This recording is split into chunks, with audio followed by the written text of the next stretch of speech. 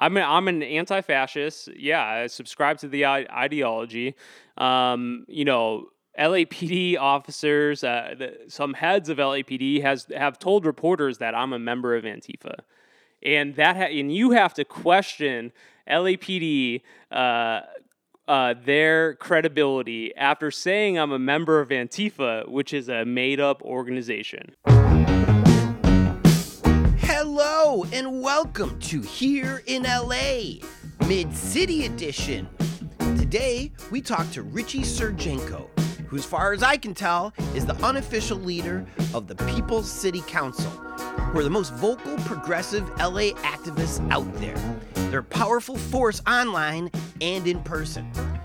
You've probably seen them cause a stir at city council meetings, mayoral debates, photo ops, and announcements. And often, it's Richie himself in the face of the powers that be. I sat down with Richie in his mid-city home. We talked for over 2 hours, and because this is our 50th episode, and because so much of what we talked about was actually interesting, Jordan said, screw it. Let's trim it down to 2 hours and call it a special swimsuit double issue, minus the swimsuit. So welcome our guest from Western Mass, Richie Surjenko. Okay, everybody, I am in Mid-City with Richie Surjenko. Surjenko. Yes. Did the kids just tease you about your last name? Oh, no, they didn't. Well, my dad and my uncle and my grandfather are either professional football players or D1 football players who also, had a reputation for fighting in the town that I grew up in. And so not a lot of people really teased me growing up. And this is in Massachusetts? Yes, in Massachusetts. Who was the most popular football player in your family? In my family, well, my grandfather was an all-pro defensive tackle, but like way back in like the 30s, he played for a team called the Boston Yanks. Yeah. And the Brooklyn Dodgers, the football team. What? So long time ago. Yeah. Well, you're a long way from Massachusetts. 3,000 miles. What brought you out here? I went to Santa Monica College. I moved in with my uncle who was living out here. My uncle was a longtime organizer. He worked with Cesar Chavez and the United Farm Workers. He worked with Jane Fonda and Tom Hayden, doing like PR and comms for them way back in the day. And he also, shout out Baba Akili from Black Lives Matter LA, who organized with my uncle with the United Farm Workers, who I also organize now with People's Budget stuff. And so it's good that there's that circle of life there. But yeah, I moved here when I was 18, moved in with my uncle to go to Santa Monica College. I was I was a troublemaker growing up, and so I didn't really get good grades or anything. I got decent grades. I played sports. But, I think my parents were really just excited to get me out of Chicopee and away from trouble. And then my uncle passed away like 6 months of me being here. And I ended up failing out of Santa Monica College. Yeah, and I was just like going to the beat. I would just drive past school. Like I was real immature. And I really didn't know what I was doing with my life when I was younger, and I was really just fucking around. And I mean, that's typical though. Normal. Right?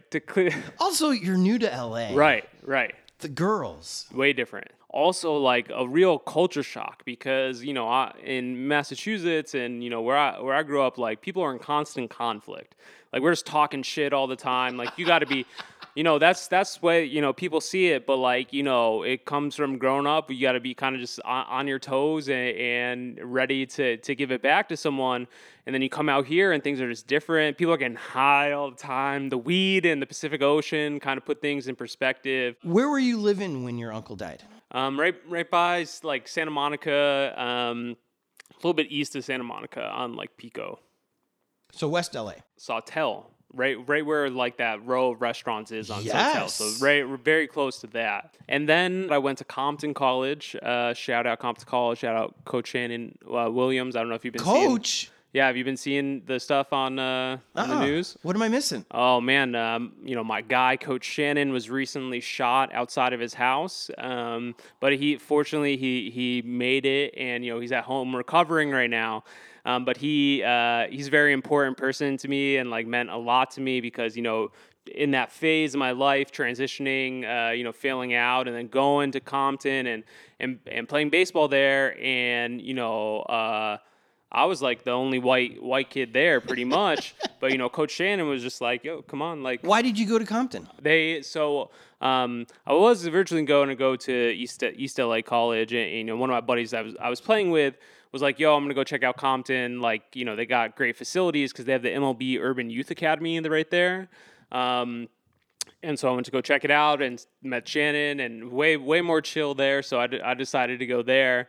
My second year at Compton, we were very successful. We went to the Super Regionals, which is the final 8 teams.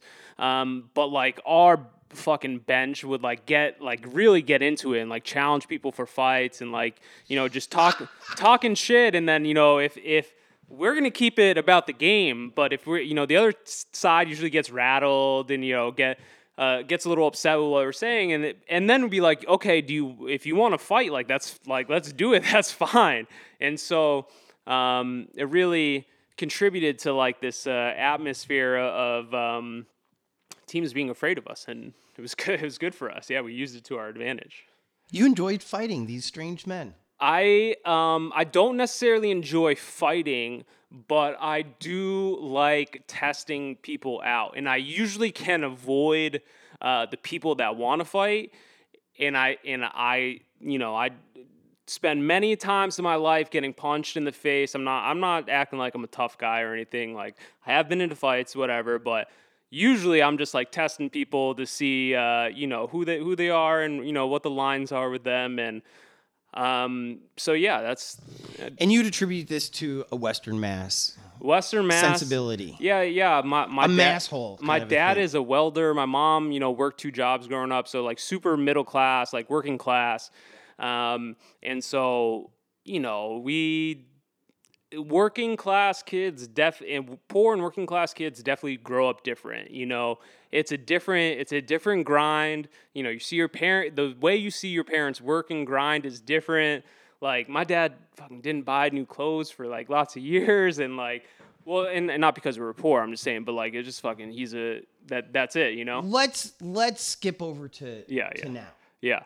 Okay, but so I went to Compton College, played baseball, did it there, went to Cal State Dominguez Hills, and got my degree from there, graduated, and then went to law school, Southwestern Law School, and yeah, that's... Shout out Koreatown. Yeah, we'll talk about that. Did you know that you always wanted to be in law? No, I didn't. I did not know what I was doing when I graduated from college. I probably shouldn't have went to law school. I didn't really know any lawyers. You regret having a law degree? Well, yeah, I regret the like $150,000 in student. It's just money. Yeah, dude. no, they're never gonna fucking get it back anyway. So what do you mean by that? They're gonna have to pry it from my cold dead hands, or they will cancel it at some point. You think it'll be canceled? Oh, I'm sure as hell not paying for it. So I'm gonna pay the minimum for 20 years, and then which is what on 150 grand? Man, they've been paused for a few years, but it was probably like fucking. Nearly like 700 to G like a month probably. Wow. Yeah, no, it sucks. So when people, I ask not to bum you out. No. But because when people talk about, well, why should we cancel these kids' college degrees or their college loans? I'm sorry. One of the arguments is that money, if it's actually put back into the city or town or neighborhood, would do a lot better than if it gets sent to a bank. Right. Because the banks don't need it, and the banks have proven that they are not the best people to hold money. Yeah. And whereas if you had an extra $1,000 laying around, you'd either buy shit or go and do shit. Right. And that money stays in LA. Yeah, exactly. But Sally Mae doesn't need it. No, and like 95% of student loans are owned by the federal government. Right. And so where does that go? It goes to bombs. Yeah. More than 50% of the budget goes to the military, right? Yeah. So What good is $500 a month coming from you to fund a military that we don't really want to use? Why not use it on fucking... Well, because the war profiteers run the country. That's right.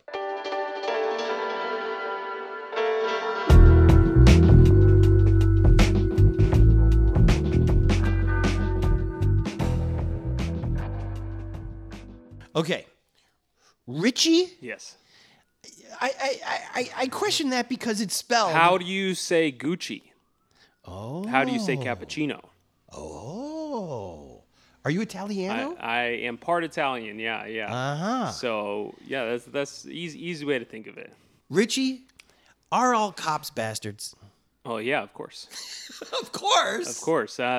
Well, when you think that when we say all cops, that is not about the individual. It's all cops because it's a systematic thing. And the system of policing in this country is derived from slave catching. And if you listen to black people in this country, they compare the carceral state to slavery. Policing and prison systems are modern day slavery. Anyone that is a cop is upholding that white supremacist system. And so it's not about individuals, because I'm sure you know a nice guy that's a cop, right? One. Right, one. I had my uncle was a cop. Ooh. And my uncle went to jail a few times. One time for being a dirty cop. And yeah, and that's no opinions on that, but like it is an entire systematic thing, and you can know a good person, but as soon as they become a member of the police force, they're going to cover up this police misconduct. They never rat out each other. Never. And one of the things that we've learned from William G. Shout out William G. Film the Police LA on Twitter. The best. Is he's documented these cops in Hollywood, and I've lived in Hollywood for 21 years now. I don't think Hollywood is a racist place, but the cops will handcuff you if you're a black person. It's ridiculous. With tinted windows. Parked in the red. Or actually, for whatever reason Yeah. that they want to stop you, they'll immediately handcuff you. Yeah. So that makes me think something is up, that you guys aren't exaggerating. And by you guys, I mean the LA activists. Also, we saw the Rodeo Drive Beverly Hills cops and how 99% of the people that they either handcuffed or arrested were all black. How do you only arrest black people? So when the activists say things like what you just said, which was this is a throwback to slavery, I know that there's some people at home, they're just rolling their eyes. But when you actually see these police in action and how differently they treat guys who look like you from guys that look like Will, it's like, what happened? And so my question is, do you think that these cops, including Latino cops, are afraid of blacks and that's why they handcuff them and treat them this way? Well, yeah, I'm sure due to a lot of American propaganda over the past few centuries that have portrayed black people in a certain way that, you know, just simply due to the white supremacist nature of policing, that it's heavily embedded, that black people are a threat. But here's my problem with the cops being afraid of black people. I can understand being a young cop and buying into the media and to culture, if that's what you want to call it. But when you actually see it in person, at some point, shouldn't you say, huh? No. But this conversation also obfuscates the issue that the cops themselves cause a lot of harm and that they are criminals themselves, right? And like the LA County Sheriff's Department has 18 deputy gangs. It's ran like a mob affiliate. They target their political opponents. They kill black and brown kids for gang initiation. Like, you know, And their leader doesn't want to testify under oath. He's afraid. He's going to have to now. Do you see the I news? did. Yeah, it's amazing. I saw his all caps tweet. Yeah, he was mad. So the things that you allege about the sheriffs, because right now we have to say allege because it hasn't been proven in court. Mr. Lawyer, it hasn't been proven in court. It's been proven in the court of public opinion. Which matters. Yeah. But what has been proven is this sheriff does not want to play by the traditional rules. He seems to be hiding something. Yes. Well, when you say that he doesn't want to play by the traditional rules, Sheriff Lee Baca ended up going to jail, and his undersheriff ended up going to jail. And that was just one administration ago. And so, when we say all cops are bastards and we talk about it being a systematic thing, we talk about Alex Villanueva is so fucking awful. Well, like 2 sheriffs ago, the Baca was just like Sheriff Villanueva. I also think that the one of the biggest problems with Sheriff Alex is when he ran as an agent of change and as a Democrat. Yeah. As objectively as you can be, counselor. What has he done that aligns with the Democratic Party? Well, when you phrase it like that, he's done a lot of stuff to align with the Democratic Party itself. Oh, like? Well, the Democratic Party is a liberal institution, and liberals love the police and love to lock up black and brown people. That's so sure. But if you want to talk about progressive ideals, right? Like, is he living up to progressive ideals? But I don't think he ran as a progressive, though. Right. And I would say, okay, that's very good, Mr. Cynical Man.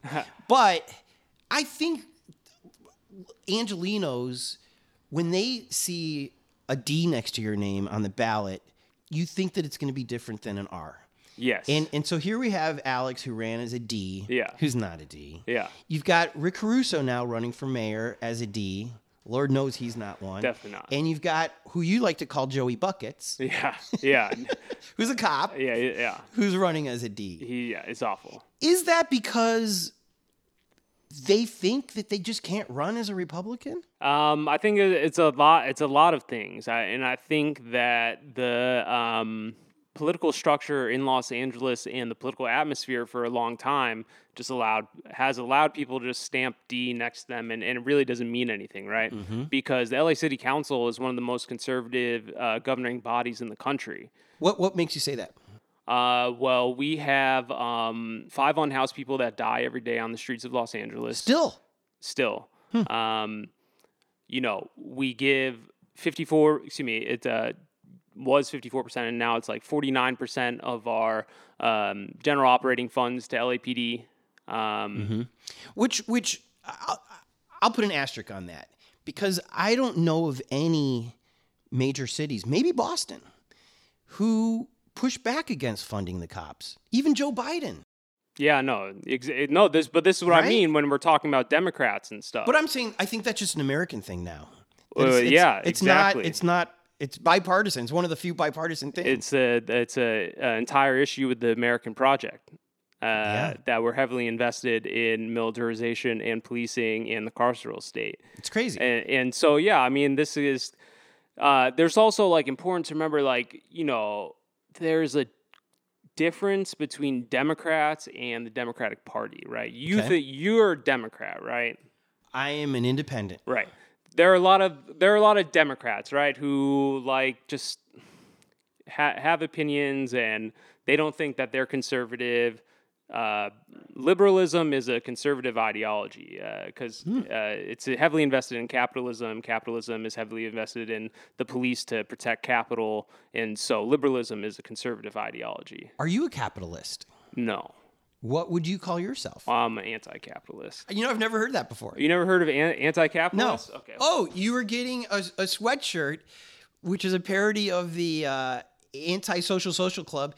It says Anti-Capitalist Social Club. Yes. So, F the LA Sheriff's Department, justice for Anthony Vargas. I forget which guy Anthony Vargas was. Anthony Vargas was a shout out the family of Anthony Vargas, very powerful family that really I look to for a lot of guidance in this work. Steph and Val, they're fucking amazing. Anthony Vargas was a 21-year-old Latinx kid in East LA who was targeted by Banditos prospects. Banditos is the East LA deputy gang. The details of that case are really an expose of how insidious the culture within LASD is. If you ever see pictures of Anthony, he's got pictures smiling, holding fish and stuff. Was he the one that got shot by the garage that he worked That's at? Andres Guadardo. Andres Guadardo was shot and killed in Compton by by executioners prospects.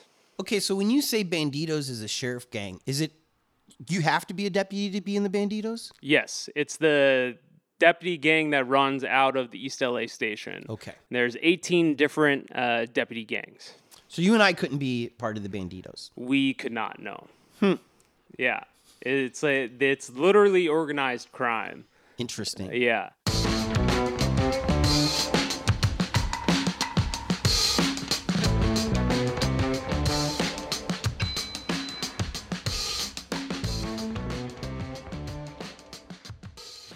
Okay, so let's go to the People's Council. Let's do it. I think I have seen you on Twitter yelling at people. You have, definitely, for sure. One of the ones I saw you yelling at people on was on Venice Beach. Was that last summer? Yeah. And you were yelling at a policeman, and from what I remember, there's a substation in Venice. Yeah. On Right the on the other side, boardwalk. right on the boardwalk on the other side of the basketball courts. Yeah. So he probably had backup. Yeah. Get in the car. Get in the car. I'm not going to move until you move. Get in the car. I need you to move away Get from in the car. Get in the car. I need you to get in the car. What the fuck you gonna do? Yeah, that's my This is car. public Tough space. guy. Get the fuck in the car, tough guy. Ha ha ha ha. Get the fuck in the car, tough guy. Get the fuck in the car, tough guy. That's what I fucking thought. You fucking coward. You fucking coward. You fucking get in the car too now. You fucking coward. Get the fuck out of here. Yeah, you fucking thought you were all fucking tough. You gotta get back in the car now. You fucking. Why were you yelling at this man? I had been out in Venice for about a month monitoring sweeps in the middle of the night. So they were moving people from 2 to 5 a.m., just like waking people up that lived out there and moving them. Why were they doing it in the middle of the night? Because probably they didn't think people would be there to watch. But doesn't it look more shady when you guys are out there videotaping this and putting it on videotaping? I'm 1,000 years old. Yeah, no, it's fine. You're filming videoing, yeah. and you're putting it on Twitter. Well, yeah, It seems super duper shady, right? That's why that's why we're so effective. And so, anyways, so I'd been monitoring them for about a month, and then I just went down to Venice that day with my partner just to go to the beach, and then I saw them harassing this black vendor who just happened to be next to an unhoused person. And the cops shut down the dude's vending space just because they wanted to remove the unhoused person. And he was upset. I have videos, he was upset about them doing that. And it's a black guy on Venice Beach, what seemed specifically targeted that they just did not care that they were interrupting his space. So that happened. Then I literally saw them chasing this woman down the boardwalk. And this was a week after LAPD had just responded to a mental health call and shot and killed someone in Hollywood. And so I'm just witnessing them acting like this, and it's just so outrageous. So anyways, goes towards the end of the day. We're down by the basketball courts, and this guy in the cop car starts backing up towards us. Me and my partner don't move. We have no reason to move. He could have went around us. There's plenty of space over there. And instead of doing that, he throws the car in park, gets out, and goes, "Get the fuck out of the way, tough guy." And, at that point, he's mocking me, right? So he started this. Yeah. So that's why I went so hard, because... And then as I walk up to him, he goes, "What the fuck are you going to do about it?" And he's in uniform. He knows we cannot get into a fist fight right now. So why are you approaching me like that? Because you think you can, right? You think you can approach me like that. And I'm well within my First Amendment rights to tell him to fuck off. Because I'll tell you, when I saw the clip, I thought you were out of line. Because I was like, Okay, you can yell at the cop, I guess, but what's the purpose? What is it going to achieve? Yeah. But now that you frame it like that, was there the longer clip where the cop approached you first out there? Well, no, because think about it. He had just tried to back up. We didn't move. He threw it in park. My partner and I are just standing there, but like if you watch the clip, like my partner's kind of lagging behind because she's not going to be aggressive like me, but she comes like from behind us, and so like I just went out. When he got out of the car, he came back towards the back, and I walked up to him, and I did do it as soon as he mocked me and he knew that we couldn't get into a fight. I knew that my partner was going to start filming. There was a crowd, and I'm going to embarrass this dude because we cannot get into a fist fight. And you are stepping to me like you want to fight. And so I'm going to do everything I can to make you look like a fucking punk right now. You know what I mean? Like if he was not in uniform, we could get down, bro. And that's fine. But you using the uniform to act super tough when you got a gun on you and you can arrest me, it's like you're a punk, bro. You're a punk, and I'm gonna embarrass you now. How did it end? He got in his car, and his partner got in his car, and I told them to fuck off, and they went on their way. This is also an example of my whiteness coming into play, They would never, and I would never suggest to a black or brown person to act the way that I do towards the cops. My whiteness, it has a shield, a protection over me, and that is why I act the way I do. Because think about it, that cop walks up to a black kid, like black people have no reason to get into a confrontation with the cops, right? They're already trying to fucking target them. So he gets to get away with it, right? That cop goes up to a fucking poor person that's living on the beach. Get the fuck out of here. That person's not going to want to fight back against the cops. And so they do that every single day, over and over and over again. And it's like, there's going to be some of us that step up and say, not here. Do you recommend fellow white men using that privilege? That is an absolute obligation for all white people to put their bodies on the line to confront white supremacy, because white people created this white supremacist system. It's also part of our duty to destroy it. And if you spent any time paying attention to what black people were saying during the 2020 uprisings for how to be a good white ally. I grew up with plenty of black and Puerto Rican friends in Massachusetts, but then in 2020, it was put your body on the line in between the cops and people of color. And also, one of my political heroes is John Brown. You know who John Brown is? Abolitionist John Brown. Oh, that John Brown. Yeah, who tried to free the slaves by leading a takeover of the armory. And if you read Malcolm X, what he says about John Brown is, if you want to be an ally with a white man, ask him his opinion on John Brown. What happened to John Brown? John Brown was executed by the state for leading. Right? Yeah. I mean, that's a hell of a hero to have. Well, you're going to be the guy that doesn't get hung. Is that the goal? Maybe. Who knows how the state responds, But that's the only type of energy that I want to have, What astrological sign are you? Aries. Oh, dude. This is right in your wheelhouse. Yeah.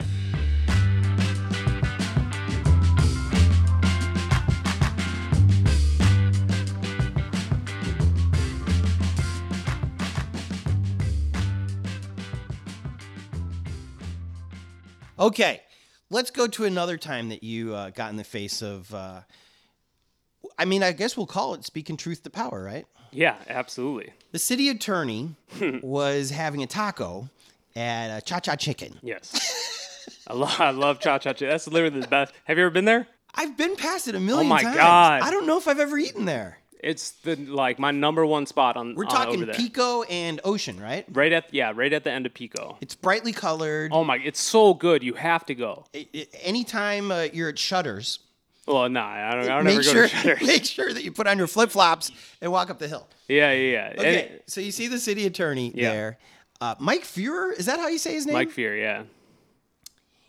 And you do what you guys are calling bird dogging. Yeah. What did you say to the city attorney when you saw him there? Yeah, so... Who, by the way, is still running and was running for mayor even then, right? Yeah, absolutely.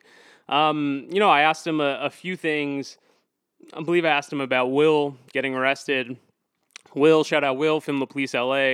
He had, he's been targeted a bunch of times by LAPD. But they... it's so funny. They tried to set him up and arrest him on a Friday and hold him on $50,000 bail, and they didn't think that he would clear bail that quickly, and we got him out of there in an hour.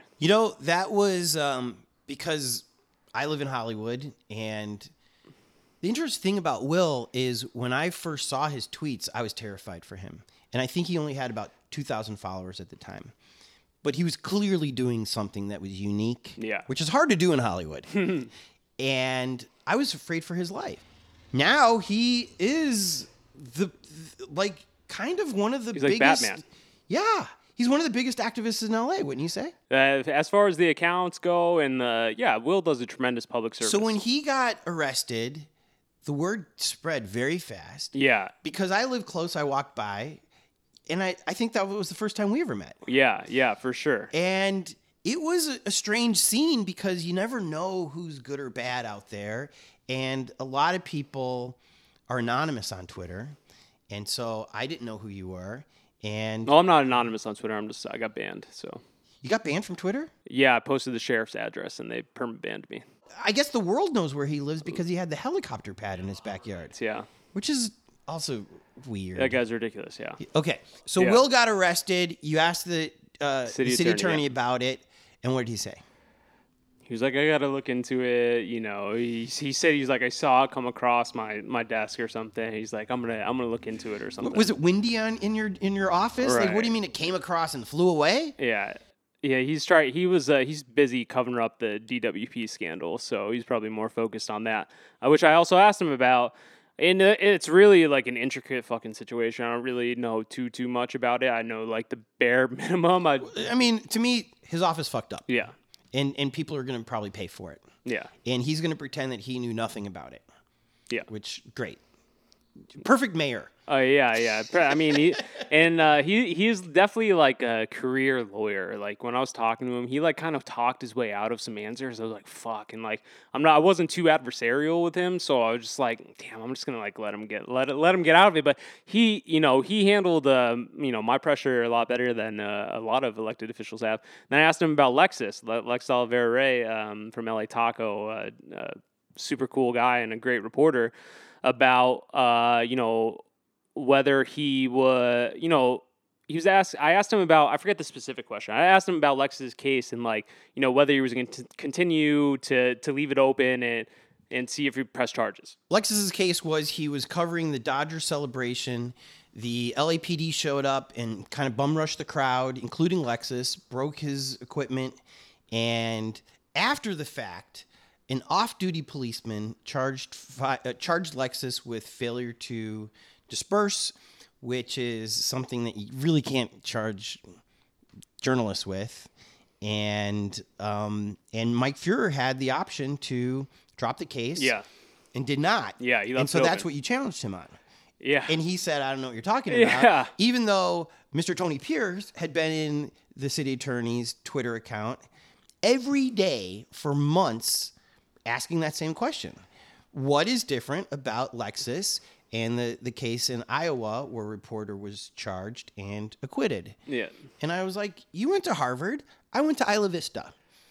School me. Yeah. Tell me why this is still happening. Yeah. Also, tell me why you won't just take this to court. Yeah. Why are you leaving it open? Because it seems like, if you took it to court, you'd lose. Yeah. Because the First Amendment is still a thing. And Lexus can be out there documenting. Yeah. It seems really simple. And also the, LAPD doesn't look fondly upon Lexus. And so Fear is doing them a favor by leaving that open. Because if you read Lexus's piece, he was he had PTSD from that moment, and also if he was like, oh, if I'm going to step out while this is still open, like, what's going to happen? And so that was a political move by Fear on behalf of LAPD.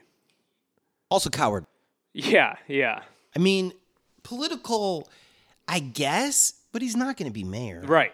So what is it for? 30% of people targeted by Mike Fear's office are black people, and black people only make up 9% of Los Angeles. But we don't think he's racist. Well, we just think he's a coward. And sure, but I'm saying in regards to Lexus being a black journalist, with LAPD a looming threat for LAPD, it's hard to ignore the race issue. You know what I mean? It is hard, but I won't go that far. Yeah. I'll say that he was hoping that maybe the LAPD would shine brightly on him for this mayoral race. Yeah. I'll go that far. And who did they throw their support for? Caruso. The billionaire. The billionaire, yeah. Not even their own bro, the cop. Well, yeah, because Rick Caruso is going to, he doesn't give a fuck about what happens to the city. So every year, the budget comes around and the LAPPL, the LAPPL is run by a neo-Nazi named Jamie McBride, and Jamie McBride is the father of a killer cop named Tony McBride. And so those are the people that are negotiating at the table. Anyways, every time they submit a budget for a year-to-year increase, Rick Caruso is going to approve it.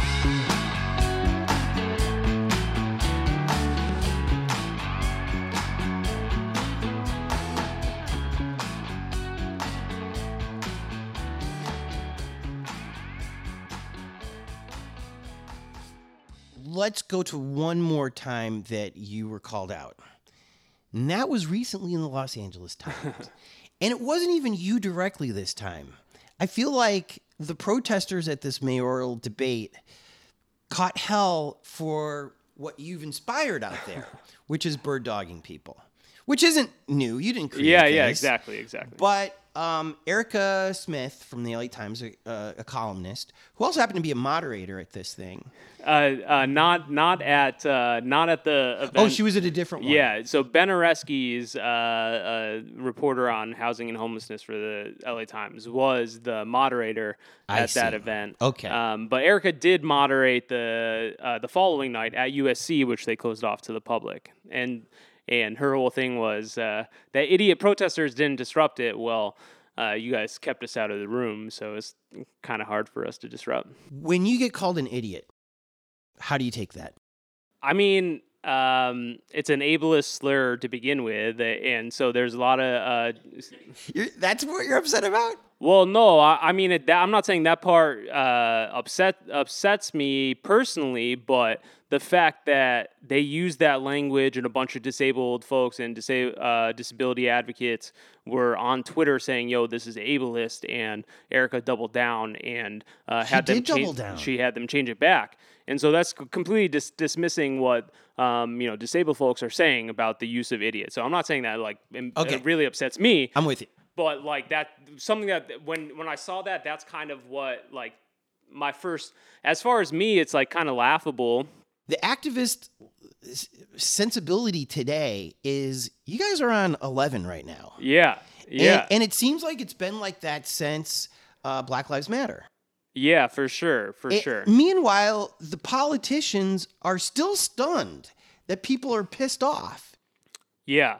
And especially, to go back to the first mayoral debate at LMU, which I did partake in disrupting, just to bring up a fact that like Karen Bass compared that group to January 6th, insurrectionists, when that was a mainly black and brown coalition of activists. I was the only white person there.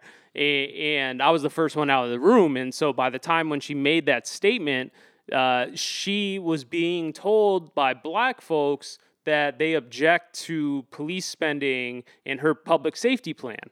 And the fact that that room of white liberal elites was shouting down and booing black and brown activists is a perfect dichotomy and also a great example of why we do disrupt. And then so, going to the second debate, they had a quote unquote community conversation on homelessness hosted by the LA Times. That forum did not include an unhoused person or a person with lived experience of homelessness. And so the people that disrupted that event were unhoused people, and their allies. Streetwatch and J-Town Solidarity were there. And another thing that points out when Erica calls idiot protesters, Theo Henderson, who is the UCLA activist in residence and has experience being unhoused and has been doing this work for a long time. To call him a idiot is offensive to a lot of people because he's activist in residence, and also as a person with lived experience was objecting to the conversation being held without people like Theo. You know what I mean? And also there were other unhoused people there objecting to the conditions of what shelter is like. And that's just another example that the people in power, the establishment, don't care what unhoused people, what poor people have to say. And because they're saying, hey, Project Roomkey, are you familiar with Project? Of course, yeah. They're saying that these are carceral conditions. They don't give them an actual room key. There's a curfew. I swear to God, there's a curfew. Sometimes you can't bring partners, pets. They monitor drug and alcohol use. That's not like that's not living on your own. That's not living at your own space. Yeah. That's like dealing, like, would you really want to do that? Or like you can, those options are not sufficient, and we're hearing that directly from unhoused people. Project Roomkey, do you have any numbers on what percentage of the rooms that were available for Project Roomkey actually went to homeless people? Because I heard it was only half. Yeah, there was a good tracker, and at one point, like, the city had like 1,400 rooms, 2,000 rooms, something like that, and it was like barely over half full. And not to mention, Project Roomkey is fully reimbursable from the federal government, and we could have, during the length of the pandemic, could have housed every single person in Los Angeles on the federal government's credit card. I do see a lot less tents in LA as I drive around. Yeah. I think that's a good thing. Am I blind to where these people are? Yes. Do you know where these people are? They're being displaced. Where? All over the city.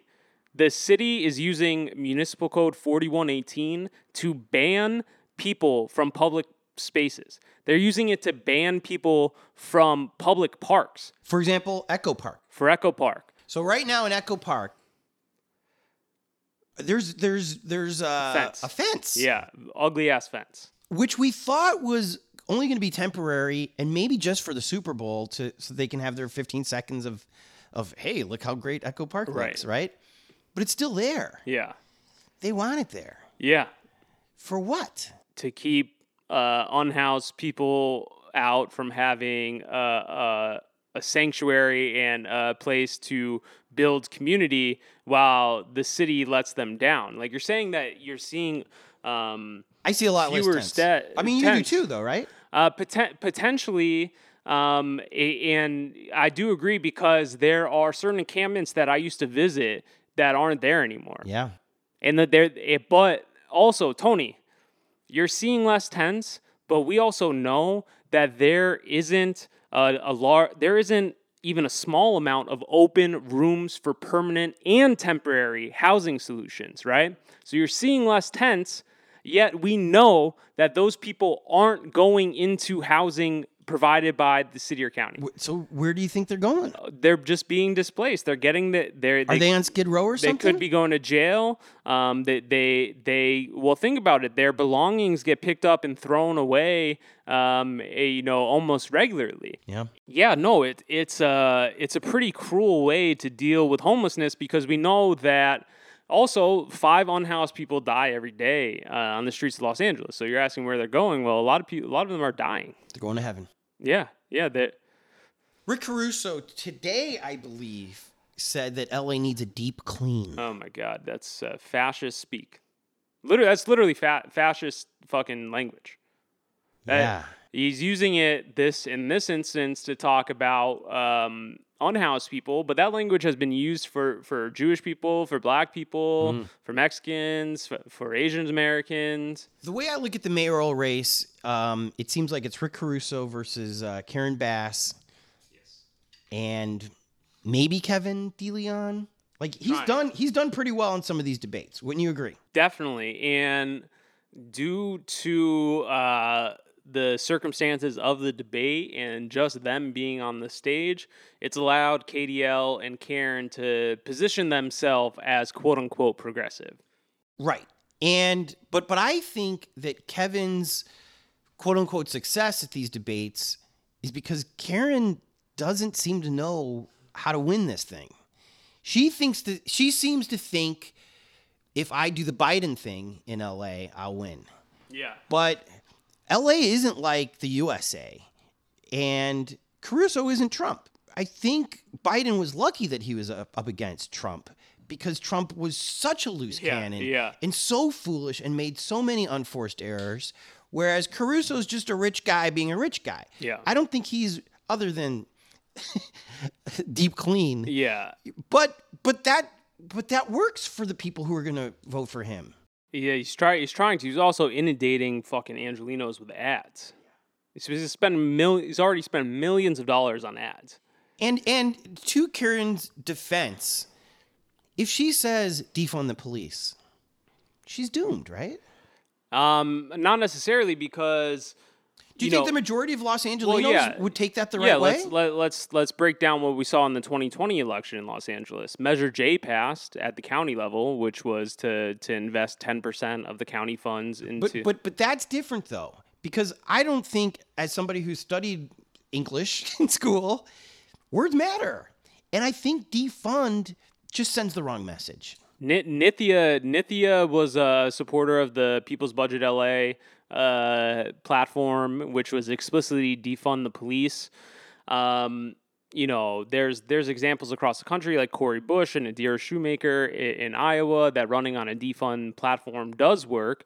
And also in Los Angeles, we've seen widely popular candidates like Kenneth Mejia, who doesn't take a position on policing, but simply just reports and posts about the numbers of LAPD. He's got a very successful and popular campaign. He's so successful, I feel like if he ran for mayor right now, he'd win. That would be amazing. That Caruso would not see what's coming. He would see a Pikachu and blow it off. Yeah. But that man's a tsunami. Yeah. Kenneth's good, yeah. I've never shout out Kenneth's campaign manager, Jane, for controller. Too. Yeah. When have you ever seen a controller race like matter? This, yeah. Like this so much in your face, and he's smiling, or he's doing TikTok. Or he's, I mean, it's crazy. Yeah, yeah. And meanwhile, it seems like the mayoral candidates are bungling, each of them. Yeah. And I did not expect this out of Karen Bass. So what advice would you give to her that's not pushing her boundaries too much? Yeah, well, first and foremost, Karen Bass tells the press that her public safety plan won't increase the police budget. She is twisting the English language. She is saying that her public safety plan does not explicitly state that the police budget will go up. Her public safety plan does include different programs and policies and platforms that will certainly increase the police budget. So she's saying that she wants to hire 300 more officers. That's going to increase the police budget. Right. She says she wants to hire X amount of civilians to get into like the office jobs at LAPD. That's going to increase the police budget. Budgets are finite things, and the cops certainly aren't going to give up what they have in the current budget to make room for other salary. She should work out with her consultants, her talking points, if she wants to become mayor of Los Angeles. Should she be concerned with I'll call you guys the extreme left. We're not. Come on, we're not the extreme left. Who's the extreme left if not you? I don't know if there is an extreme. Well, left. then it's you. Okay, that's fine. But when they. But my question is, should she concern yourself with your organization and the people who support you? Well, because her advisors might be saying they're only 5% of LA. Don't sweat it. They're gonna yell. They're gonna. But we've got the LA Times calling them idiots. You don't have to. Well, I'm saying this as a white man, but the People's City Council is a BIPOC-led group. We work in coalition with Black Lives Matter LA and People's Budget LA, and we work closely with a lot of folks. And so, it's more than 5%. Well, also, they can dismiss what I'm saying as a white man, whatever, criticizing a black woman who has a lot of service in government, right? You can say whatever you want about voting, but when people's material conditions aren't being met, they're going to be fucking pissed. And we're seeing that right now, right? And LA for a long time has had low political engagement. So that's another thing about calling us idiot protesters. That really upsets me. LA is known for like this laissez-faire government, not a lot of people paying attention. So now you have a large group of people that are paying attention, and the people in that room, the people that we work with, can talk about the intricacies of different issues, right? And you are somehow using that against us and calling us idiot protesters when a lot of what we do is political education, informing people, or helping, accentuate or verbalize what people are seeing and feeling in Los Angeles, right? And so, they can dismiss us all they want, but they keep fucking around and they'll eventually are going to find out, there's an eviction moratorium cliff coming that we might see tens of thousands of people lose their homes and end up on the streets. What do you think things are going to be like in Los Angeles then? People are going to be pissed. Like, people are already upset. Plus, who's going to pull them out? Yeah. Isn't the sheriff the people that pull them out of the... Yes. So here you have these people who are being accused of being in a gang. Yep. The sheriff himself doesn't even want to testify under oath that these people are not in gangs. It's going to be national news. Lord knows the GOP, the national GOP, is going to say, look at LA. Yeah, just like they did during the summer with the tents. And who wants to be mayor for that? Yeah, no, that's it. So on your website, on the People Council website, you say no rent? Yeah. What does that mean? Well, the city should pay everybody's rent? Well, the no rent was specifically during the emergency order. Okay. So that'll be coming off the website soon. No, I mean, that is a further discussion about rent and property and capital, but specifically for the pandemic, we were saying that there should be no rent, so rent freeze, so no rent collection. Was there any politician in LA that was Nithya? Because I've got a poster of Nithya next to Bernie in my laundry room, because I love Bernie. And I've actually interviewed Nithya, and I thought she was the future of LA politicians. Yeah. And to me, she seems to be the most progressive of most. And Bonin, Mike Bonin. Who resigned, right? He's leaving. So of the ones who are still in there, she's the one. Yeah. And yet, I haven't heard anything from her lately. The only time I've even seen her name on Twitter is when Will gives her shit. Yeah. What happened to her? Did LA just beat her down? I think once you get into the inner workings of government and the establishment, that, there are certain things that just kind of take over, and you'll have to sacrifice if you want to make friends with Nuri Martinez. Nithya is like a decent progressive. She's a rad lib. She's not like a radical or anything, and she's done like some decent stuff. She's had a lot of bad votes that we've criticized her, but she's not a radical, so she's not going to go in and cause a flurry in LA City Council, right?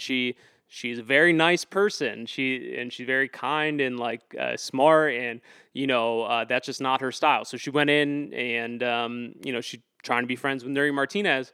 Nuri Martinez is a landlord and a very conservative council president, and so obviously Nithya voted to increase the police budget, and we had issues with that. But I think that was also political. I don't think her heart was in that vote.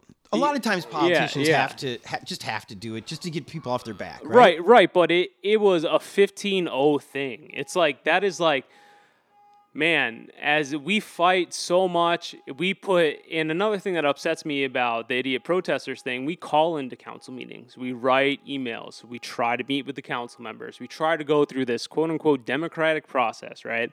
And they still just give more money to the cops. Even after summer 2020, so many people calling in, hitting the streets, they still give more money to the cops, right? So a vote against the police budget would have been a nice sign to us, right? But then, I just think that there are political trade-offs. I think Nithya's done a great job with homelessness in her district, but let's wrap up our political discussion Yes. with one more thing about homelessness. Okay. Project Room Key, heart was in the right place. Wouldn't you agree? Yeah, I think so. I also agree with you, though. You can't give me a bedtime, lights out. These are adults. These are adults that are down on their luck, who might not have. I pushed you back a little about your ableist thing, which is kind of a woke terminology. Potentially, disabled people feel different ways, though. I understand. I don't dismiss what they say. I'm just saying, in the vernacular of wokeness, Sure. that's in there, and guys from Chicago are going to be like, what the fuck? But, Maybe. But along those lines of wokeness, not everybody's a 9-to-5 person. Yeah. And so I'm sorry that you want me to be asleep at 9 p.m. Fuck you. Yeah. They're adults. They should have free will. Do I get the room, or am I sleeping in the park? Right. What do you want? Isn't that how politicians should be viewing Project Room Key? Oh, Give them the room. Yeah. Give them the key. You've got all this money from the feds, right? Yeah. Reimbursable, but yes. So get some security. Get some. Yeah, That's yeah. good paying job. Right. Security of a hotel like that, or several hotels, and just let the people be. If they cause a commotion, fine. Then that's that. But if they want to come home at 3:00 in the morning, what's the big whoop? Yeah, and this also goes from the position of activists. We are coming from a moral perspective, right? If you look at we're also coming from a fact-based perspective. If you look at the report done by the UCLA Institute for Inequality that was recently released by Ananya Roy about EPL at Echo Park Lake, it found that more out of the 180 or so people that were displaced from Echo Park, more people ended up dying than finding permanent housing. And also in that report, it found that more people overdosed on drugs in the Project Room Key rooms. And so it just kind of goes from what we're hearing about these conditions not being sufficient, and listening and just viewing the actual statistics and the facts and what unhoused people are saying, literally, we're seeing how those type of conditions don't help. What's the solution then? Do you guys have a solution yet? Is there one? Housing for all. But what does that look like? Well, there are about like 90,000 vacant units in the city of Los Angeles. There are like 45,000 unhoused people. But a lot of these are like luxury apartment buildings. Sure, that that the city has given tax breaks to, or the city has used eminent domain in some certain way. Oh, And the city owns some of these skyscraper no, rooms? but I meant to say the city can use eminent domain in a certain way, and when we talk about reimagining things and just the current government is just like, oh, we can't do anything, right? But we don't have a vacancy tax in Los Angeles, so landlords can keep units wide open, right? And sure, like I don't like. I think we do need to build more housing. Maybe like I'm not super well versed on that, but there are fucking hella open units, and and obviously we prioritize the land owning class in Los Angeles, and like again being a super conservative governing body, our elected officials don't want to cross their class lines and help out poor and working class people. Yeah. And so, But demonizing them gets them in office. yeah. Demonize them as police gets you higher budgets. Yes. Because there's these tents, you have to give us more money so that we can protect you from these ridiculous. people. Yeah.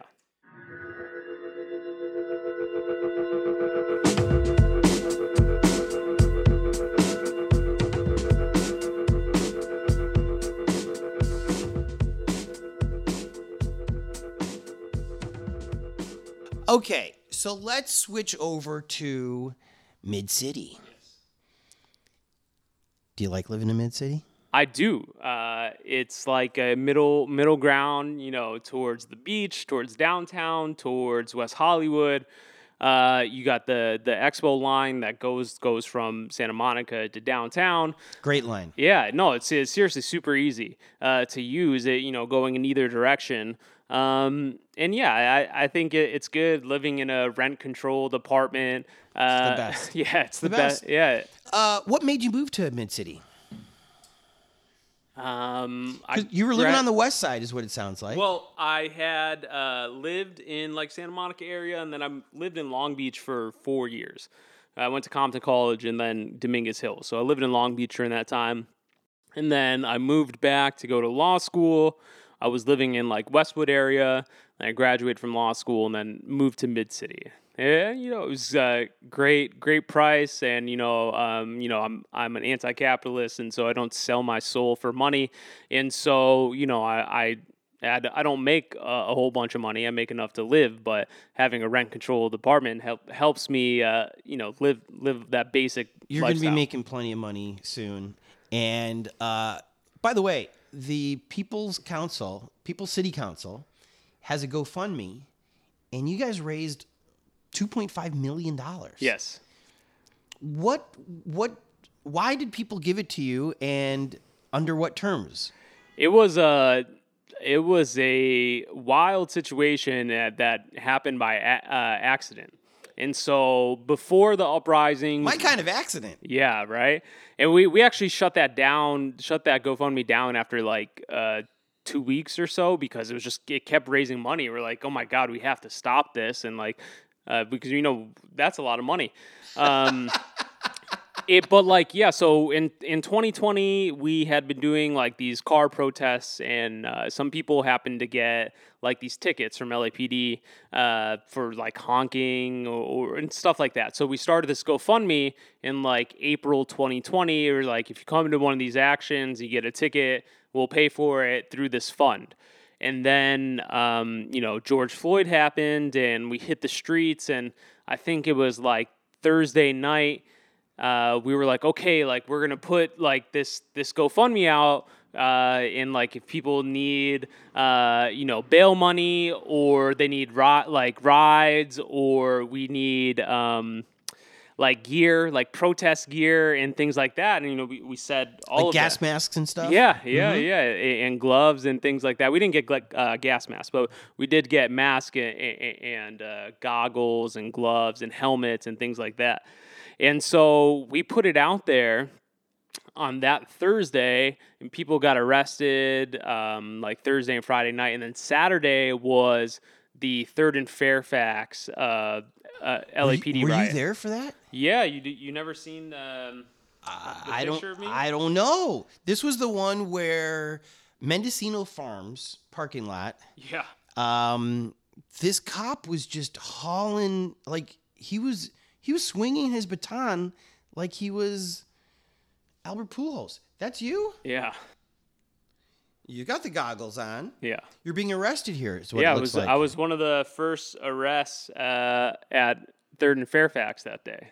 Wow, there's 6 cops in riot gear around you. You're on your back, all dressed in black.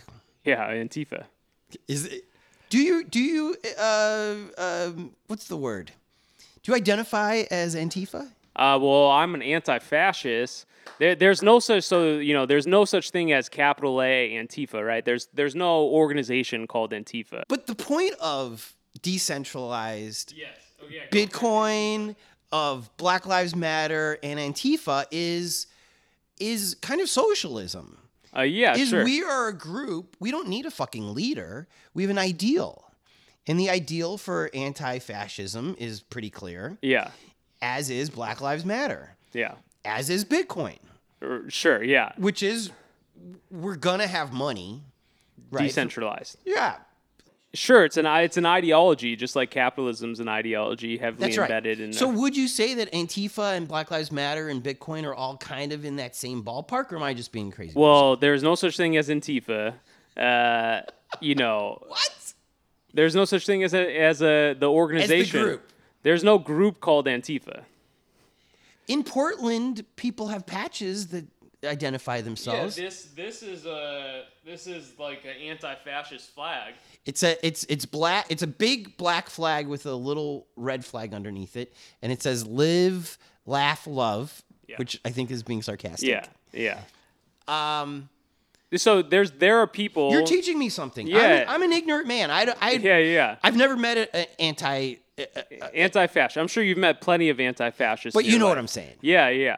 I'm an anti-fascist. Yeah, I subscribe to the ideology. LAPD officers, some heads of LAPD have told reporters that I'm a member of Antifa, and and you have to question LAPD their credibility after saying I'm a member of Antifa, which is a made-up organization. You're like, where's my card? Yeah, seriously. Where's my membership card? Exactly. But wouldn't they say when you say Google LASD gangs, you're saying the same thing about them? What do you mean? That they would say, well, you're accusing us of being in an organization, and you don't really have proof. No, there's plenty of proof. And you would say, then show us your tattoos. Yeah.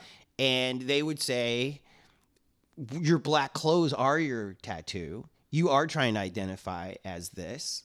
Potentially, but there has been like $80 million in civil lawsuits against the sheriff's department where deputy gangs are referenced. And you would probably welcome testifying under oath that you're not in Antifa. Yeah, exactly, right? Exactly. And so they could say, well, all right, fine. But if it looks like a duck and walks like a duck, and you'd say, but I'm not a duck. They're just making stuff up. A man can wear black clothes. Yeah. And have a LA cab hat on. Yeah. And this Live, Laugh, Love shirt. Yeah.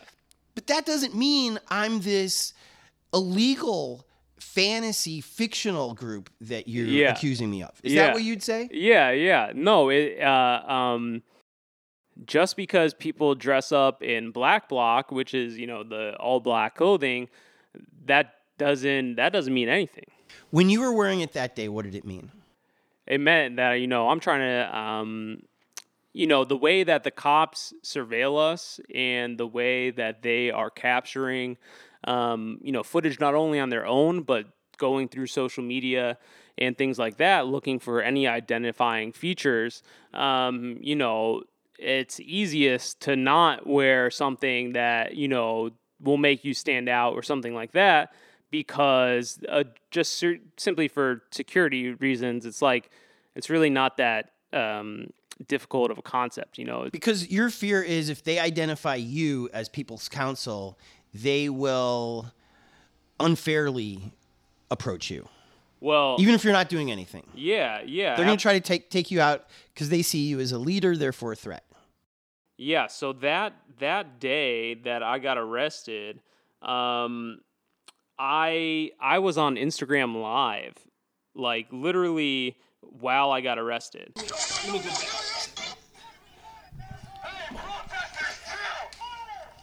Right by the Trader Joe's.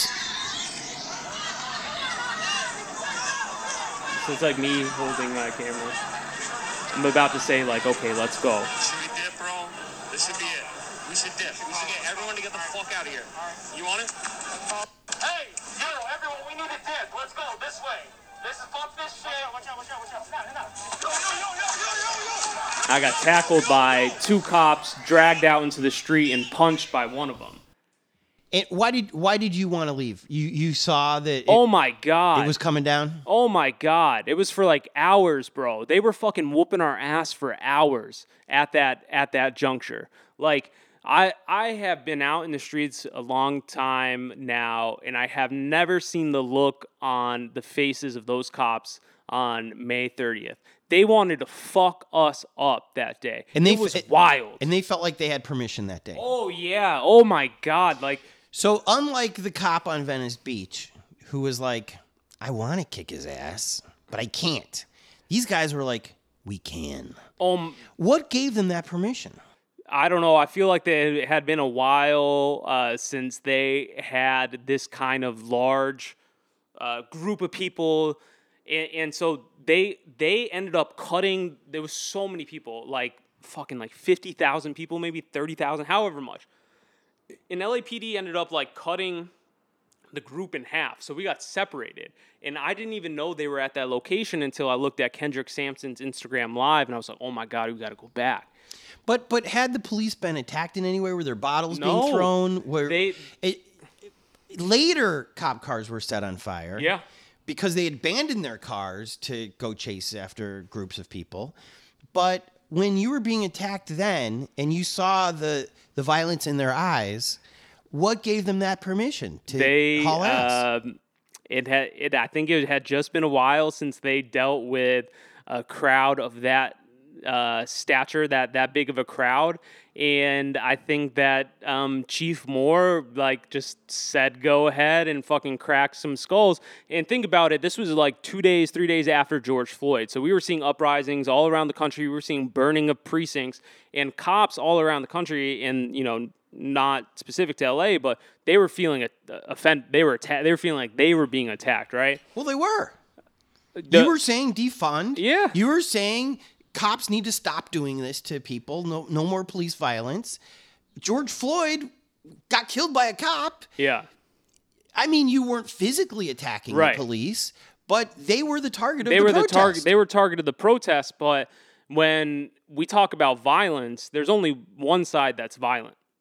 It has been that way for a while. The police kill with impunity. A cop hasn't been charged with murder in Los Angeles for over 20 years. That's like almost 1,000 people that have been killed by the cops, right? So when we talk about violence, like the state has a monopoly on violence, right? Like they literally, they're the only ones that really get to carry out violence with impunity. And so like it's just the way that activists get framed, right? It's just like so troubling because the cops are this fucking evil group that can kill with impunity. They take up so much of our budget, like the funds where we say, you know, we can invest in mental health, right? We can invest in services. We can invest in public bathrooms. Well, that's because we spend so much fucking money on the cops, right? Like budgets are finite things. So here it is, almost 6 o'clock. They've already spent A couple million, yeah. They've already spent more than what you've raised in the lifetime of your GoFundMe. Yeah. So that's ridiculous, right? Like that's what we're up against. Literally, you have to think about that kind of number. Like that is what we're up against, and that's a number that Karen Bass doesn't want to let go of because she thinks that she cannot get elected by saying you don't need $8 million. Well, because you're also talking about the sheriff too, right? No. Well, Separately, the sheriff also has a similar a budget. $3.4 billion budget. So a little bit bigger than LAPD. Right. Yeah, so it's ridiculous. So much tax dollars are going to And these two organizations. 90% of LAPD officers don't live in the city of Los Angeles. That's got to change, right? Well, I mean, sure that they can make that change, but we talk about who she's going for voters. Like these people don't even live. They're not even in gonna vote for the her. city. Yeah, right. They're fucking all the way out in wherever the fucking neo. Well, some of them are in Idaho. Yes. Like literally in Idaho. We are in our hearts, you and I, hippies. And so we don't want to tell a homeless guy his bedtime. And we really don't want to tell a cop that he has to live in LA. Yeah. But of the two, it's probably better for the city if the cop lives in this city. Why do you say that? Because if I had to police Orange County and I lived in Hollywood, I would look at Orange County as work, a negative thing. Right. And all the crime that I saw in Orange County, I would say, I'm so glad I don't live there. And I parachute in. And then I smoke my weed in Hollywood, and I talk to my Hollywood friends about how fucked up Orange County is. Yeah. And they're like, "But you're a hero, Tony.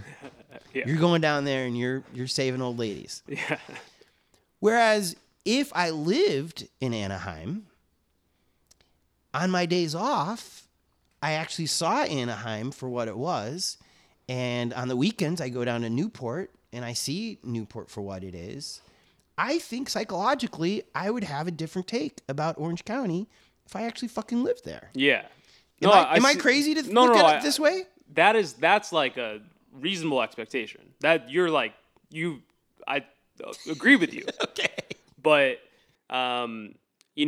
people say whatever, but this is why we say reform doesn't work, right? Because the system is set up to operate this way, right? Like all of the fucking neo-Nazis like Jamie McBride live all 45 minutes away in their little cul-de-sac. It didn't just turn to be 90% of LAPD officers yesterday are out of the city, right? It's been this way for a long time. And like, I do think reasonably you are correct, 100%. But like, the cops don't want to be reformed. The systems that enable policing, like the current government structure in Los Angeles, they don't really want to reform too much. There's this thing called community policing where LAPD embeds officers in communities to build informants, to build snitches within community members, within youth in high school, and they do it under the guise of building quote-unquote community, right?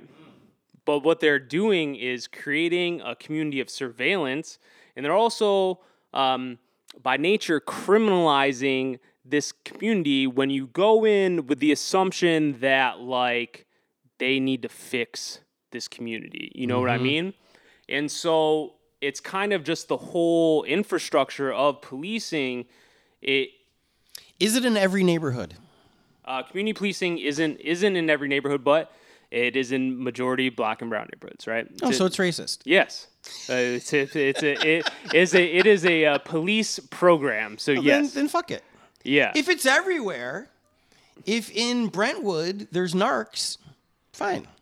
Yeah, no, because when Caruso says nobody in LA feels safe outside, I feel like he's projecting, and I feel like he's speaking from a Brentwood person. For sure. And so if he feels unsafe in Brentwood, let's put some community people in there to find out what the fuck is going on with Brentwood. Yes. And like, no, but seriously. I am being serious. Are you telling me that there's no crime happening there? There's no. That's what they act like. It's a good example of definition of crime. Right. Well, when the PPP loans were stolen, Yes, and exactly. people were buying Lamborghinis. Yes. It wasn't in South LA that they were driving Lamborghinis. Can you have good cops? No. Well, it depends on like what your question. Well, like, Did you watch Watchmen on HBO? I don't watch propaganda. You consider Watchmen propaganda? I don't watch. Literally, They were black cops. my partner and I will literally turn stuff off if we realize that like this is like a cop movie. We don't fuck with propaganda, bro. It's so infiltrated in our system. It's gross. Like it's seriously so gross. And so we say it's unfair to like project, right? Well, during the pandemic, you saw mutual aid happening with unhoused people, right? Yes. Who was providing that mutual aid? The extreme left. The extreme left, right? When fucking, Big time. In the night, in the cold, in the Yes. rain. Yes. Big time. Yes. Which I also think is part of liberalism.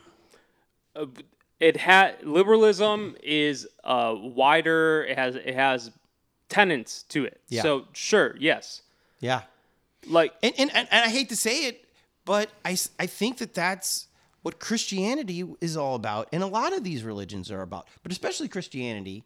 And I bring it up because I feel like only one party embraces being a Christian. being a Christian. And they're not the ones out there giving mutual aid. Man,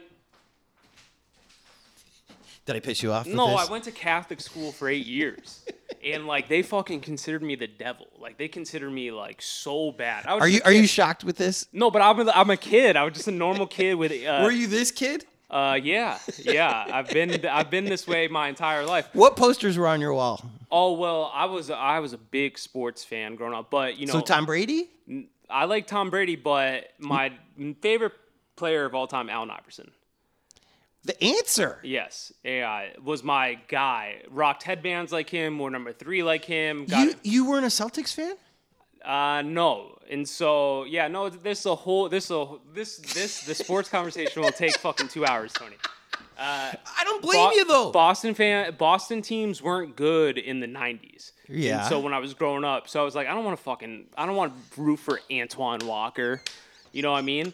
And Allen Iverson, you know, He was awesome. and like I was so But also because you're kind of built the way that I am. We're not the biggest guy on the court. Allen was the littlest guy on the court, but not Muggsy Bogues little. Right. He could drive the lane and fuck shit up. He had no problem with his elbows. He had the long sleeves on his arm because he was getting hacked all the time. I wore a sleeve as a kid.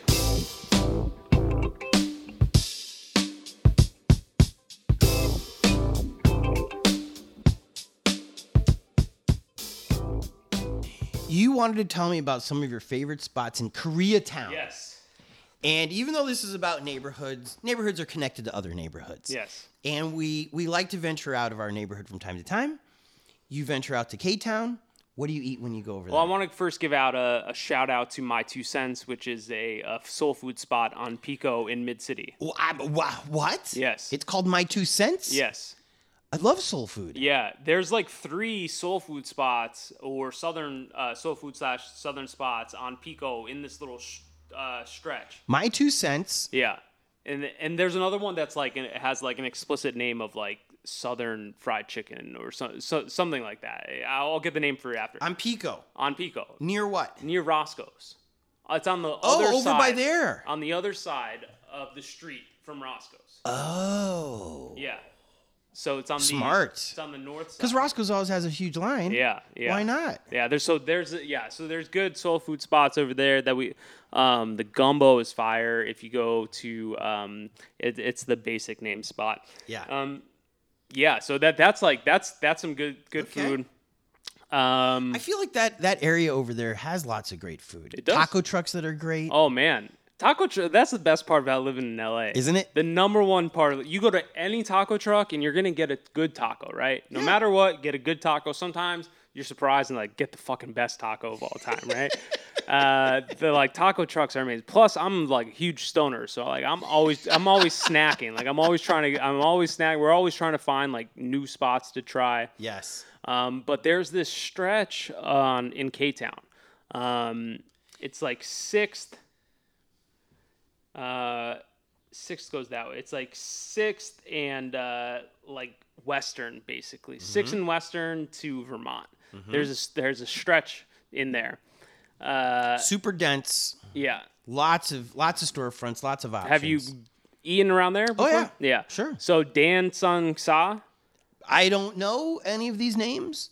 I also get a little baked, and I'll just roam. Hell yeah. And as you can see, I'm a kind of a friendly person. Yeah. To strangers, I'll just ask, "What's good?" Yeah. And they'll point me. One around there's like a weird parking lot that was inside of a place, and they were people were lining up for cotton candy, like a cotton candy dessert. I don't know about that. Me neither. Yeah, no. But that's what I love about K-Town. Oh yeah, yeah. Is maybe if you're Korean, you know what's up, but if you're just roaming, I mean, they're friendly people too. So maybe People's Council should also have a little page just on approved food spots. Oh yeah, well we do have a good thread on food trucks in Los Angeles. Where I put out, I was like, "Yo, what's your favorite food truck in Los Angeles?" We got like 90 replies. So that let's wrap up with that then. The Twitter part. okay. Is People's City Council responsible for these Google LASD graphic designs that I see that are parodies of everything, really? Yeah. Is that you guys? Do you guys yeah, take credit for that? Of course, it's inspired by Cerise Castle's reporting on LASD gangs. You can find that at lasdgangs.com, hosted on Knock. So yeah, Cerise put that series out, and someone tagged Google LASD gangs on a wall. But I'm asking. No. Yeah, I'm getting the getting, artwork. Yes. No, I was getting to it. Okay. So someone tagged it, and we posted about the tag, right? And it blew up. And I was like, okay, so maybe something's there. And we're always trying to think about different ways of how to infiltrate the media. And one of the ways is called the tournament. The tournament is using symbols that are in culture already, that are familiar to us, and putting a twist on it. And so that's a lot of what we do. And when you think about it, capitalism, everyone is trying to maximize their earnings, right? So when it comes down to logos, a lot of effort and time usually goes into those logos, right? And so it's the same thing if you're trying to build a restaurant on a street. If you're Burger King and McDonald's has already got a spot there, like, oh, well, McDonald's, they do well. We'll just put they know what's going on. We'll put a restaurant over there. It's the same thing. Like, there's a bunch of stuff that are familiar in our psyche, and people have a visceral reaction to these graphics and memes because it makes you think about it, and it's portraying a message. And so it's, the People's City Council, but inspired by Cerise and just inspired by the families and communities that are impacted by sheriff's violence. We work very closely with the Check the Sheriff Coalition. And but I would say that the satire behind these parodies, I'll call them, humor sometimes works way better than being in your face. Yeah. I mean, I'm so glad that you explained the confrontation you had in Venice Beach, because that kind of turned me off to you. I didn't know who you were, and I was like, well, this isn't right. Because the cop can't hit him. Yeah. This is unfair. Yeah. I want a fair fight. Me too. Me too. Exactly. Me too. And so I'm glad you explained that. But the parody of Guns N' Roses, the Clippers saying Google LSD, the Google one is fucking great. Like, yeah. The quality, as somebody who aspires to be that good at graphic arts. Oh yeah, it's we really have an quality. amazing graphic designer. And I think the message gets out there. Yeah. I think people do Google it. Oh, 100%. And Cerese's comes up as number one. Number right? one. Yeah, yeah. And so then people learn about it. Yeah.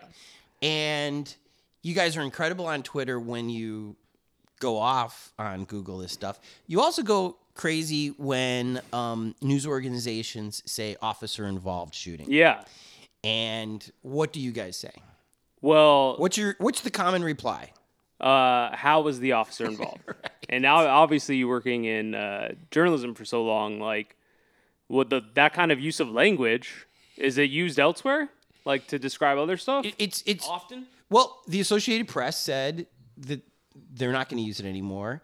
The LA Times said that they weren't going to, even though They violated that a few times. well, it's such a big organization that if you get a young kid who doesn't know, Yeah. Come on, Joel Rubin. Joel knows. I know Joel's got to pass the message. I will give the tiniest bit of respect to Joel for engaging with us publicly. And I think that the LA Times hasn't had redux of officer involved, the headline, since Joel publicly admitted to it. And that, going back to the idiot protester thing, like, we have to check the LA Times all the time on the information. LA Times can't accurately report the fucking LAPD budget. And you call us the far left, extreme left, and they call us idiot protesters. But we go through the budget packet from the mayor, and on page 174 of last year's mayor's budget, Look at you go. is a breakdown, $3 billion of LAPD budget, you know? And so when they call us idiots, like, yo, you guys can report basic fucking facts. So I'm a solution-based man. Yes. I want you guys to hold a mayoral debate. Would you like that? We would. You would be the host. You'd be the moderator. Yeah. And the rules would be, when you ask a question, they've got time to answer and they won't be interrupted. But it's your questions. Yeah.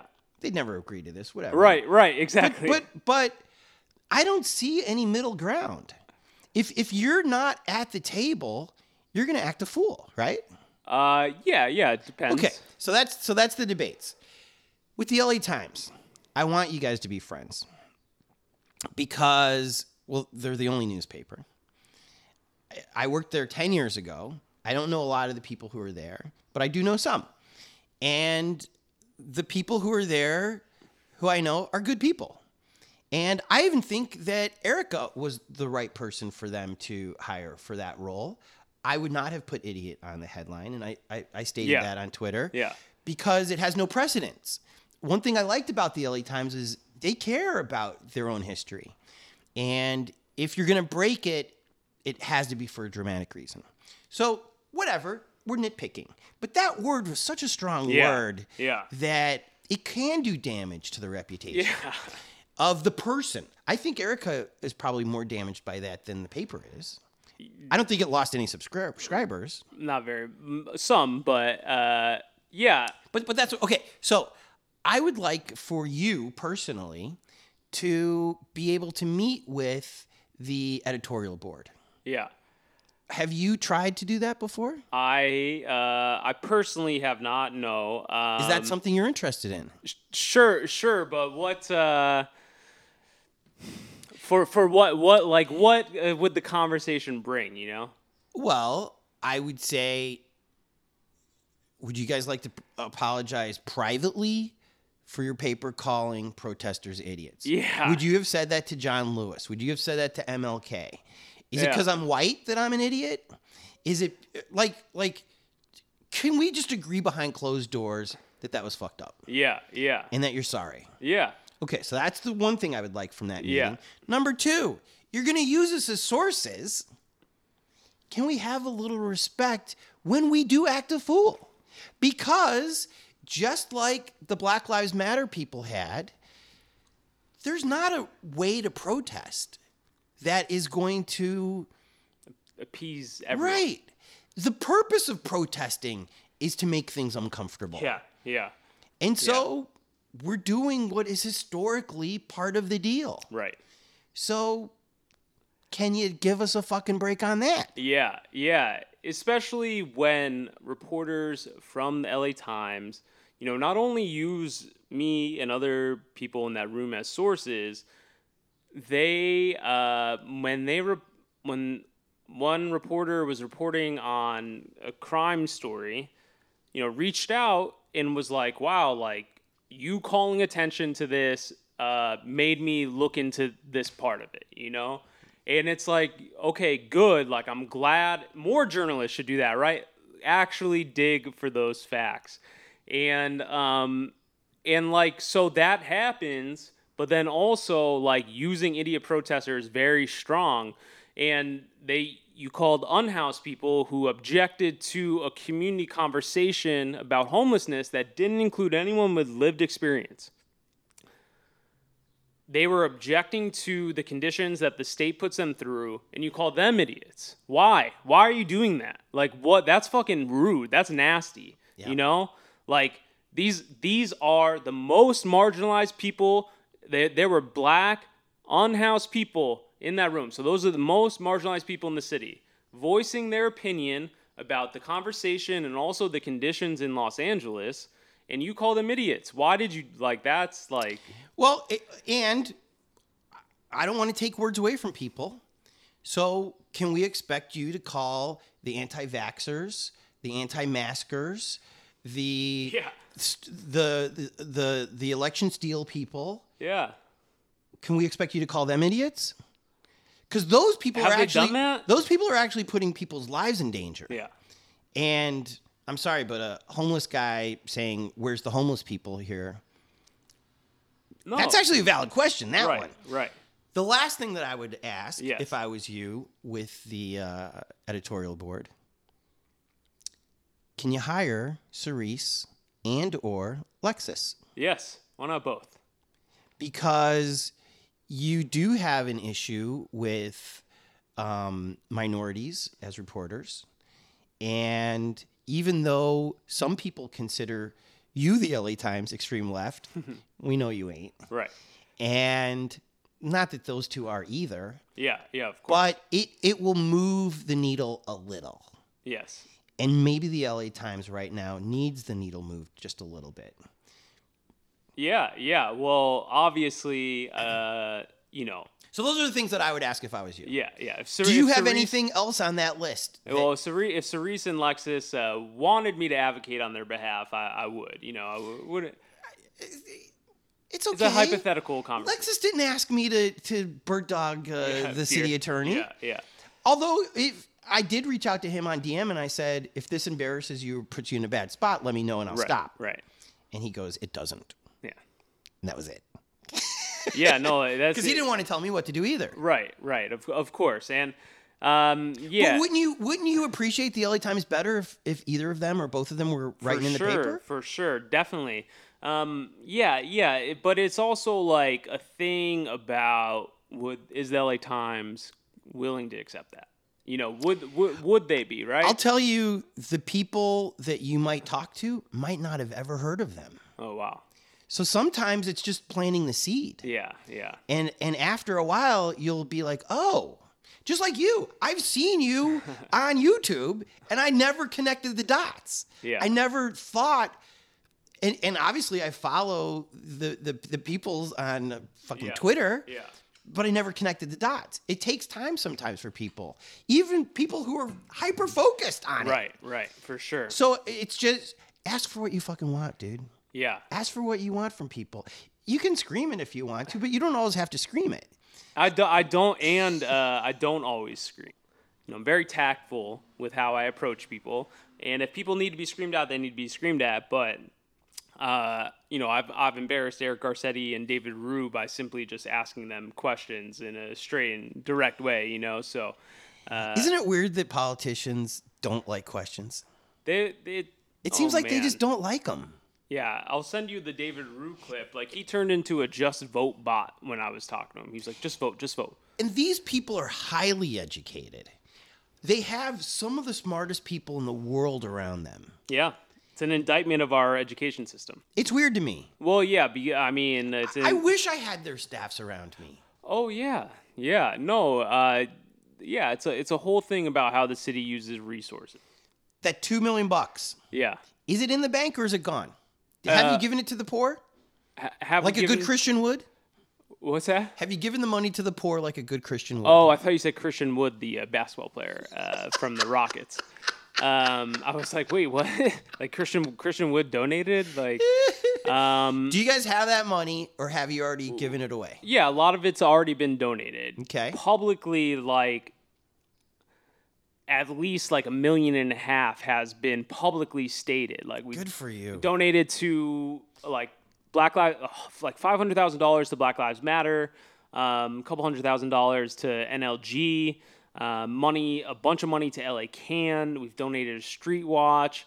We've donated to a bunch of other local groups, and we use that money for bail when people need it, like Will. Like when we found out. Oh, really? Yes. So you guys were the reason that Will was able to bail out so fast. Yes, we bailed him out. And it shocked the cops. Yes. They gave him a $50,000 bail, whereas normally what would it have been? Man, people in LA right now are being released without bail. Like there's during the pandemic there was a big no bail thing, like for people getting arrested for like misdemeanors and stuff. Okay, so you've given away at least $1 million. Yeah. So you still have some money in the bank. There's like some money. And you don't want any more? Are you afraid of putting the shingle out again? Well, we have like a separate GoFundMe. We just closed that one. That one, because I had to start a GoFundMe for my coach Shannon, and my name was on the other one, so I had to shut that one down. That one raised like $50,000. Good. But yeah, it's so much money, and we like weren't expecting it. We had zero infrastructure. We also raised it during the uprising, so we didn't want to use that money for like ourselves. Right. It was raised because black people were in the streets because fucking cops are killing black people. God bless you. God bless you. Well, no, it's like, it would be wrong of us to spend that money in a way that was like... Well, and you also have so many enemies that it'd be an easy way for them to Right. say, aha, Right. we told you. Yeah, exactly. And it's like, anytime anyone comes to us for help, like we never turn people down. If it's a part of our community, we always support them. That's why we were so ready to go help Will. We have saying, we keep us safe. Oh yeah, for Will, did you just pay the whole $50,000? No, we paid 10% to the bail bondsman. Okay. Yeah. And then when they drop the charges, the bail bondsman recovers, gets the money, so we were out. And everything's 5. cool. I feel Will is so popular. Remember when he floated the idea that he was going to get an apartment that overlooked the parking lot of the Hollywood police? Yeah. I feel like he's so popular. If he just put out a GoFundMe, oh yeah, he would have a year's rent free, right? Yeah. No problem. Yeah. Well, he does a tremendous public service. I honestly do feel safer in Hollywood because of him. Well, also like, you have to imagine, like, Will is in one district of 15 districts in Los Angeles.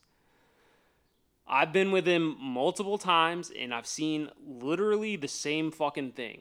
We walk up, 4 young black kids up against the wall, hands behind their back, sometimes handcuffed. Like, that, and these videos from Will keep coming of the same thing. But you have to wonder how often does that happen across the city? But when Will shows up, Yeah, things change. they suddenly become unhandcuffed Yeah. and they move along. Well, that goes for a lot of cop watchers, and it should encourage people to go out there, especially white people. That's the bare minimum that you could do is watch stops. You don't have to get close to the stop. You can be across the street, but fucking cops get scared of fucking white people filming them. They're like, they're about to get in trouble. And 2, they don't like being filmed, generally. And 3, they're usually up to some fucking bullshit that they don't want to be filmed doing. I pull up every time I see a stop, and especially if I see it's a black or brown person, I pull over. And when I can, I'm not going to say every single time. When I have time and I'm out, I will pull over and I'll start filming. Literally last week in Beverly Hills, on my way back from the doctor's office. In Beverly Hills, obviously, with the racist cops, 2 construction workers were pulled over and seated on the curb, and the cops were going through their car. You can't just go through someone's car without probable cause or an exception to probable cause.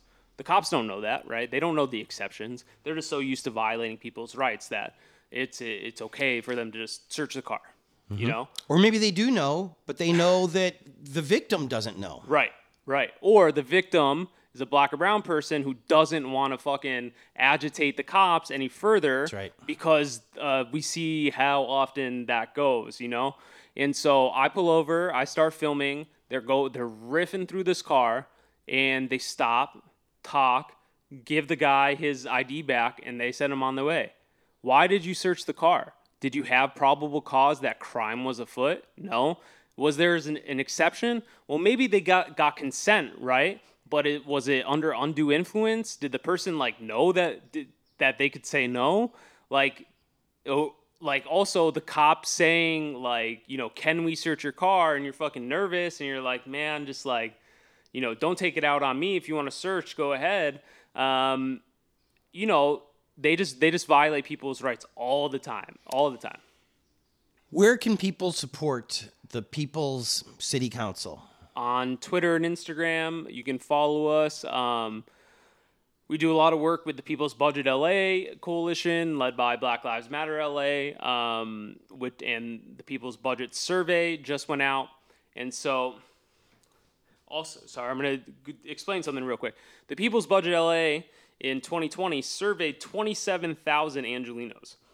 So, to your question about when Karen Bass and their consultants are saying we're a small percentage of the population, right? How many times has any governing body or third-party entity surveyed 27,000 Angelenos, right, and got their opinion on anything, right? Because usually sample sizes are 1,000 1,000 to 5,000, right? Yeah. Small sample size, right? We got 27,000, and what that showed is that 98% of people wanted to spend on things other than police, right? And so when you want to use polls to argue your point, well, you can't dismiss the People's Budget LA survey results, right? And so, yeah, if you want to take the survey, you live in LA City, do that. We're also part of the Check the Sheriff Coalition. We're pushing the charter amendment for strengthening checks and balances against the sheriff and the sheriff's department. We know you're doing stuff. Yeah. But a lot of people have jobs, and they I have a job. I have jobs. You're the leader of this thing. No. You're the leader of Antifa LA. Yes, exactly. So I'm just saying, if Joe Sixpack in Redondo Beach wants to show a little love, what's the best way that he can do that for you?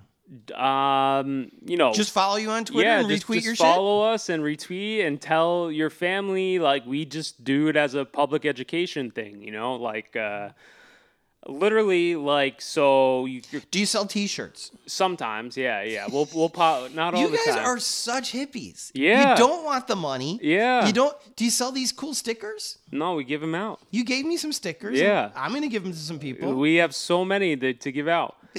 And do you throw parties where you can get these stickers? We have a community space. It's called the Robinson Collective. There is an Antifa headquarters. Yes, exactly. And where's the city, where's this place?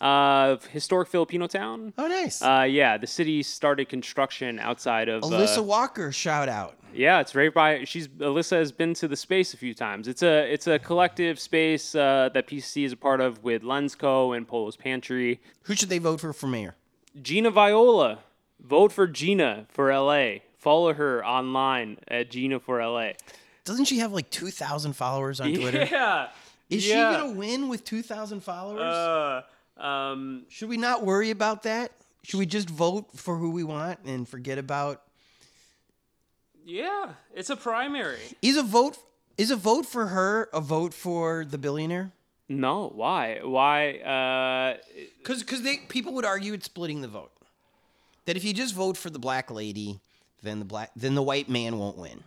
Sure, and there's definitely that aspect, but there are plenty of black community leaders that have voiced their opposition to Karen Bass's public safety plan. Right. A lot of black community leaders have called Karen Bass in to have those discussions, and also a lot of black community members have either endorsed or supported Gina's run for mayor. But they don't follow her on Twitter. Who? I feel like if all these people are supporting her, why does she still only have like a couple thousand followers? Oh my God, bro! But it just started like last month. 2,000 followers since February. And she was at like 200 when she threw her hat in the ring, right?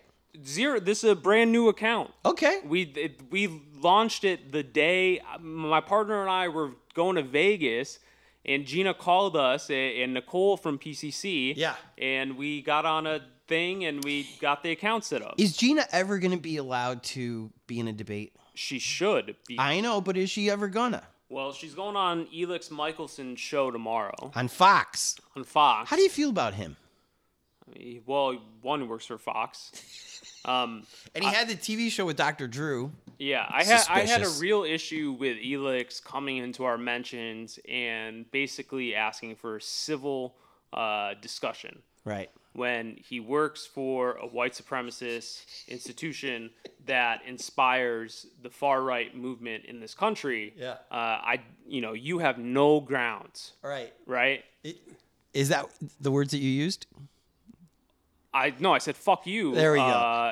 Elix. Well, because he's asking for respect, and we have respectability politics, not our thing. Civility is also the tool of the oppressor. They want us to be quiet. They don't want us to agitate. They don't want us to shake things up, and sometimes cursing can shake things up, right? And Elix, man, he works for Fox News, and you're trying to come at us. It doesn't make sense, man. You can sit this part of the conversation. His buddy Bill fucking Mulligan? dickhead, Bill Mulligan. Sorry for swearing so much, Tony. I don't know if you're. This is America. This podcast. Yeah. We use all the words. Right. Fuck shit. So Bill made up the story about the LAPD officer with the tampon in his coffee. At Starbucks. Right. Yeah. And so, Elix. And never apologized. Never. So I don't mind if you make it a mistake. Because when I first saw that picture, I was like, what the hell is that? And it wouldn't shock me if a Starbucks person did something to it. Yeah. Right.